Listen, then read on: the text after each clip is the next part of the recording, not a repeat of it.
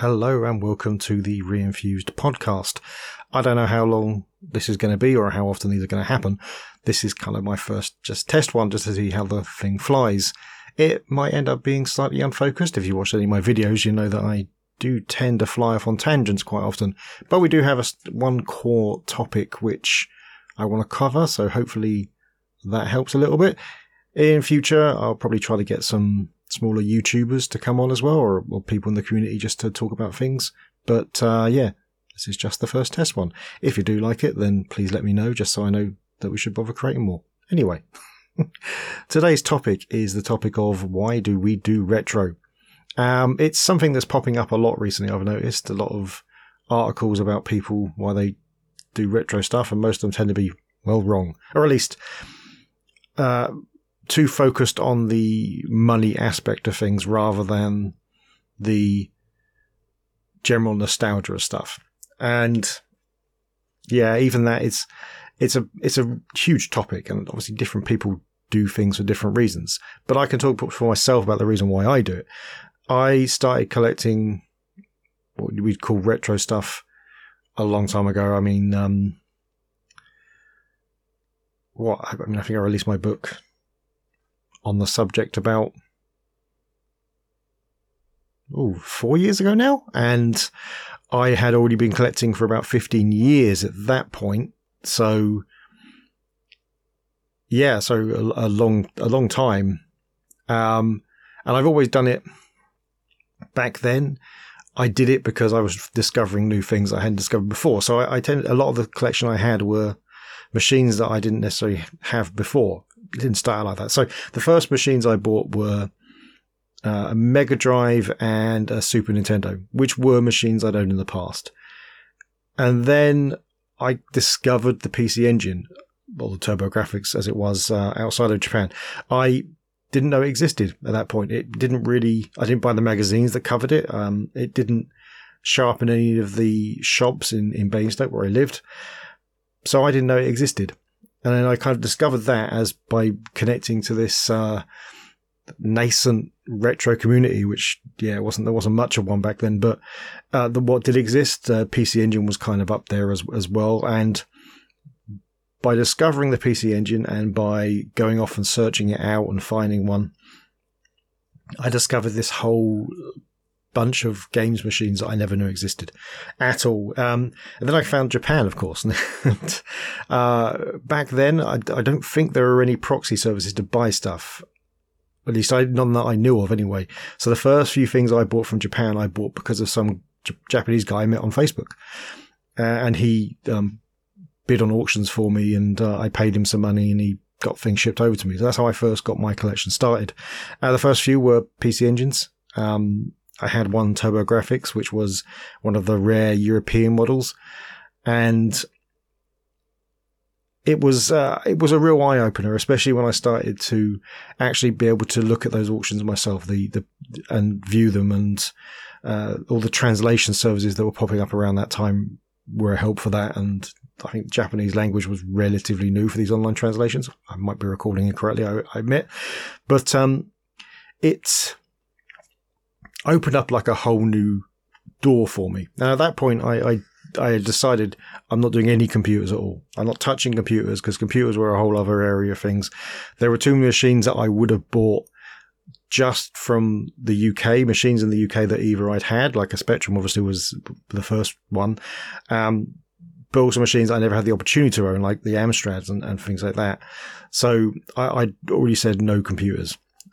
So I was mostly concentrating on games machines, and I found a lot. I bought a lot of random auctions. The auctions back then were very cheap, especially in Japan, because this bubble hadn't grown that we're in at the moment. Like I discovered the Super Cassette Vision solely because I bought just a box of random stuff, which I got for some ridiculously small amount. I don't actually recall what the amount was now, but it was very small. And that console was in there, and it was an interesting little console. I hadn't heard of it. Didn't have any games for it. At least I thought I didn't have any games for it.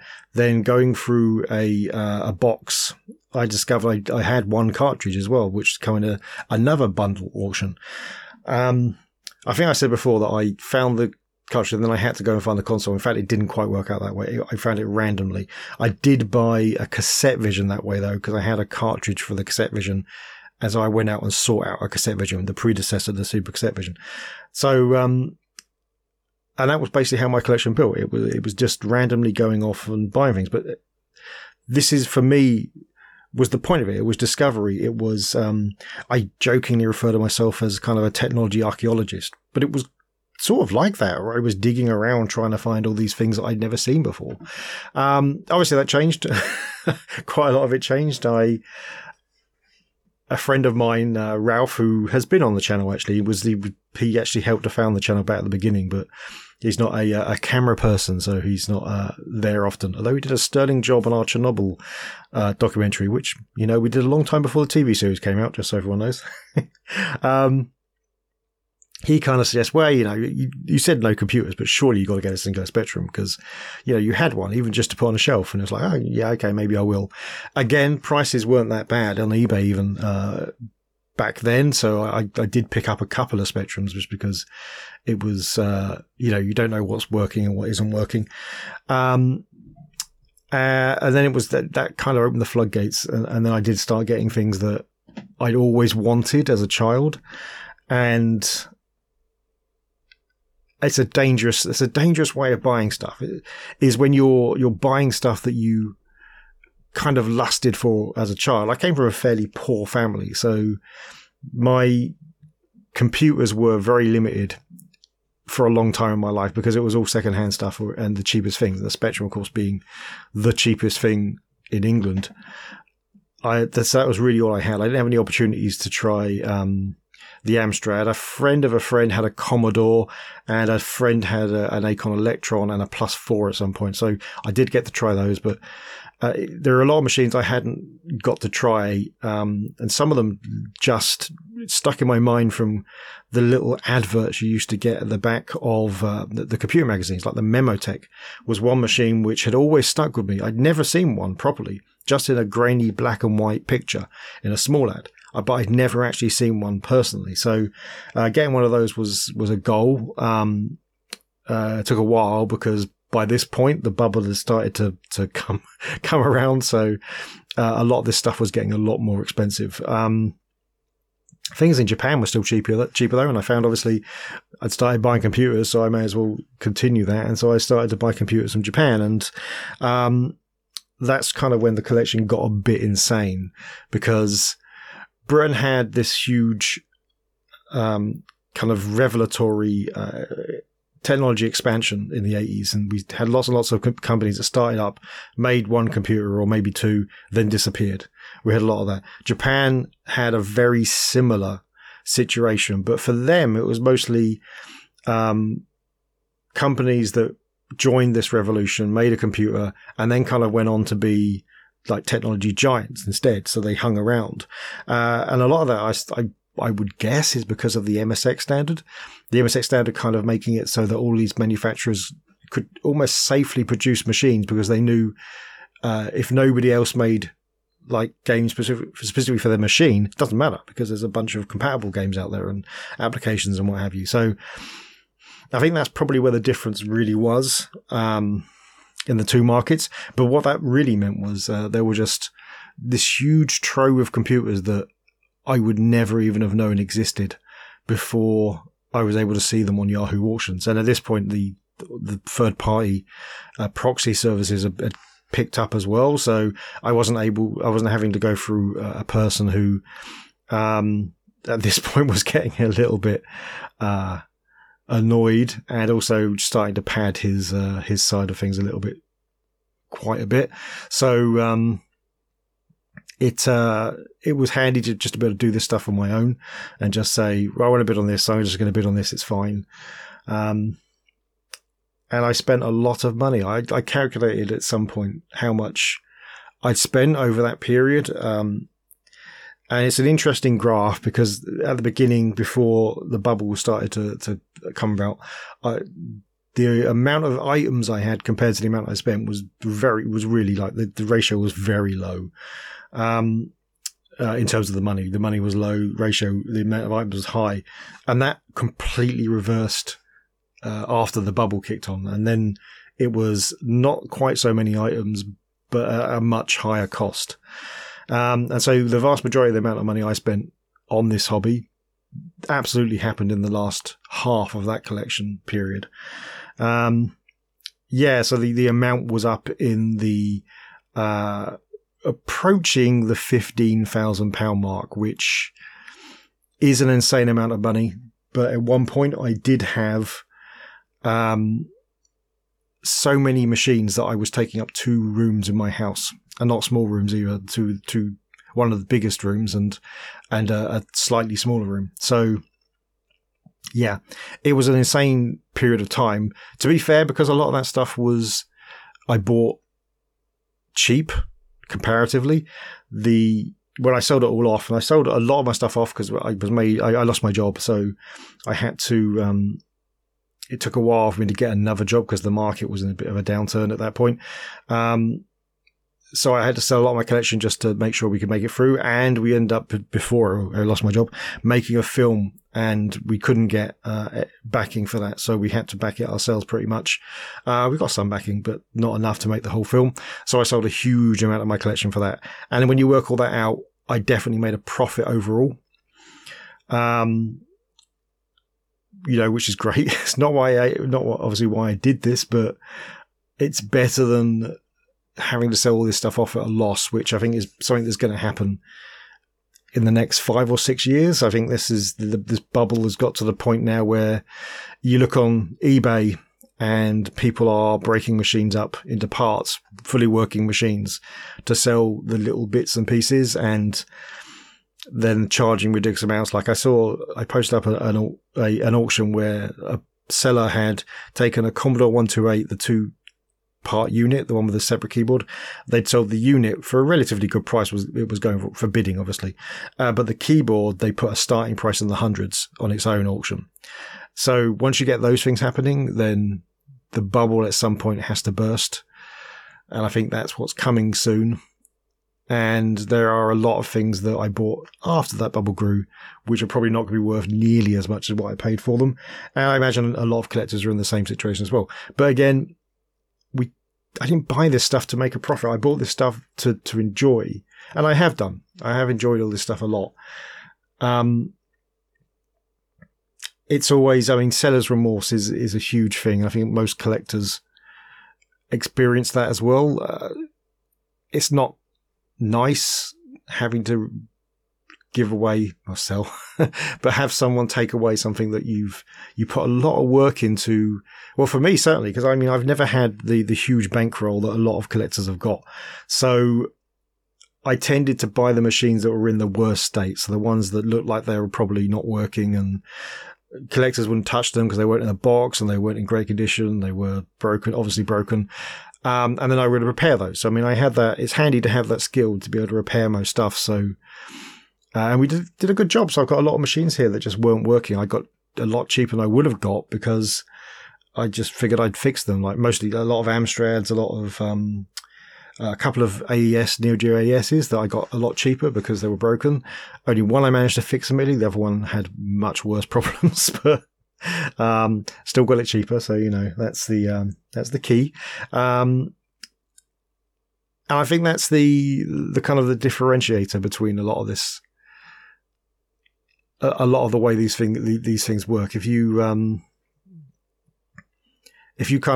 going in at a certain level and you've got a certain amount of money, then you probably don't really care if the market drops out. 'Cause you're probably not going to do anything with these machines. You could probably afford to keep them for however long, and they'll just sit in a cupboard somewhere or in a glass cabinet, depending on the item. Whereas at my level, when you can't genuinely afford everything you want, you're going to be selling stuff at some point. So the bubble bursting is probably more of a danger for me than anyone else. Although I still do have things that I bought originally, which are worth a lot more than I paid for them. So honestly, that probably evens things up a lot. But yeah, so the rather rambly way for me to say this was, my nostalgia is different. My nostalgia is for things that I never had the opportunity to try. And I'm guessing that's more that I'm more focused around technology really than games. I think that's probably a big part of it. So I own relatively small number of software compared to the machines I own. I mean, the difference being the PC Engine and the Super Cassette Vision and Cassette Vision. I own like most of those collections just because they are things that I particularly enjoy. So the PC Engine is a machine, if you've seen any of my stuff, that is probably one of my favorite of that generation. By that generation, I'm including 8 and 16-bit generations. And it just has a fantastic library, which doesn't get nearly enough focus or attention compared to everything else. The Super Cassette Vision, again, was a wonderful machine that just was dead on arrival just because of Nintendo and the Famicom. But it still has not a great library of games, because there aren't many, but there are some solid games in that library. And the Cassette Vision, the Cassette Vision is a special one because the Cassette Vision was the thing that set Epoch as kind of being the top dog in Japan in terms of games machines. The reason why Nintendo assumed they were the ones they'd be fighting. As it happened, of course, the Super Cassette Vision got released far too late to trouble the Famicom. The Famicom was way more popular than Nintendo expected anyway. So I think in that sense, it deserves kind of to have that whole library. And there aren't that many games as well. I mean, I'm looking at them, and there's like 8 or 9 games. I don't remember how many it is exactly, but not all of them were released, and it's they're hard to get because there just weren't many sold comparatively compared to like mid and modern levels of console sales. But it's I mean, it's important to have because of just for historic reasons, really. So yeah, because I don't go for machines that I have games that I want to play on, I do tend to try and find the weirdest hardware or hardware that just interests me. It's a problem in its own right because you end up with machines that you can almost do nothing with because there's no schematics online. So if they're broken, then fixing them is a nightmare. There's no software online. There's no articles on how to get things like Gotex working or any kind of ROM emulators or anything like that. But, you know, the benefit is that I've managed to make quite a few YouTube videos of machines where I'm the first one to cover them, which is a thrill in its own right. I like bringing the attention to these machines to people on the internet. I mean, it's nice. It's you're giving stuff away. I mean, this is leads into a conversation about why I do YouTube and why I was doing YouTube wrong for a long time. But that is definitely a podcast for a different day. But it's interesting why different people do this retro thing. I mean, we've seen plenty of people again on eBay who definitely do this for one reason, which is they think they can make a lot of money out of it. I tend to sell stuff when I sell it on social media rather than on eBay because I was kind of turned off of that because I sold a machine once and the very next day, because I already had a watch for this machine just from historical reasons, I got an email from eBay saying one had turned up, and it was not just my machine, it was the same picture I'd used to sell it because, of course, the guy hadn't received it yet. It was still in my house. And he basically immediately tried to flip it for almost twice as much. And that's fine. You know, you own something, but it feels rude, and it just feels wrong that if you're buying these machines just for profit. There's just something inherently wrong with that, in my opinion anyway, certainly. Other people may not agree, but in my opinion, there's something inherently wrong with buying this stuff just for naked profit. I mean, take it, play with it, get your kind of enjoyment out of it, and then sell it. That I understand that, but just buying stuff just to sell it, that doesn't feel right in many ways. But you know, that's how capitalism works, right? So who am I to say? But then there's the other people who are in this because of nostalgia, just naked nostalgia. I use naked a lot as a descriptor, but just pure nostalgia. And I understand that. I do understand that. I understand this going back in time appeal, the appeal of looking back to when, times were slightly simpler and things like that. But I understand that appeal. It's an interesting one, actually, on that topic, because there's almost like a sense of bullying that has started up again. There was a whole thing when you were at school, and certainly around my area, where if you were really into computers and stuff, you weren't obviously part of the cool crowd, but you were effectively